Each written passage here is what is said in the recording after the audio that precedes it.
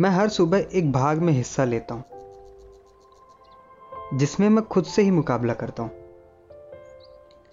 मेरा जो दोस्त है आलस, वो मुझे कहता है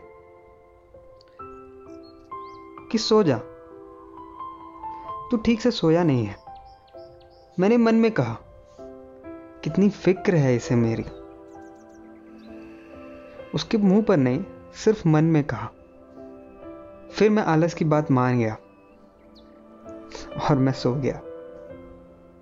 आलस मुझे हमेशा कहता कि क्या होगा सुबह उठने से या बाहर जाने से।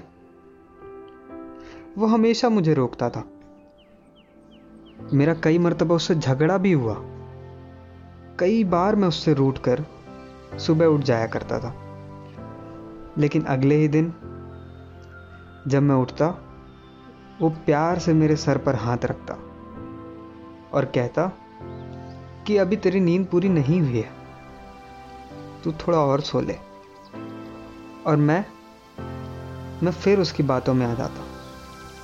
हर बार जब भी मैं उन परिंदों की बातें करता या सूर्योदय से दोस्ती करने जाता, आलस मुझे जाने ही नहीं देता।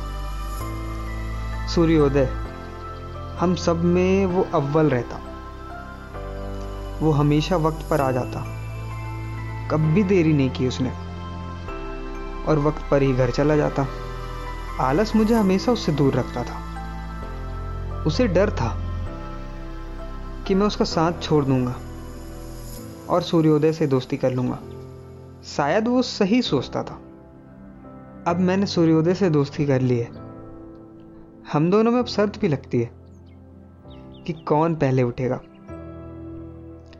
और ये हवा अब मेरी महबूबा बन गई है। सुंदर है ना?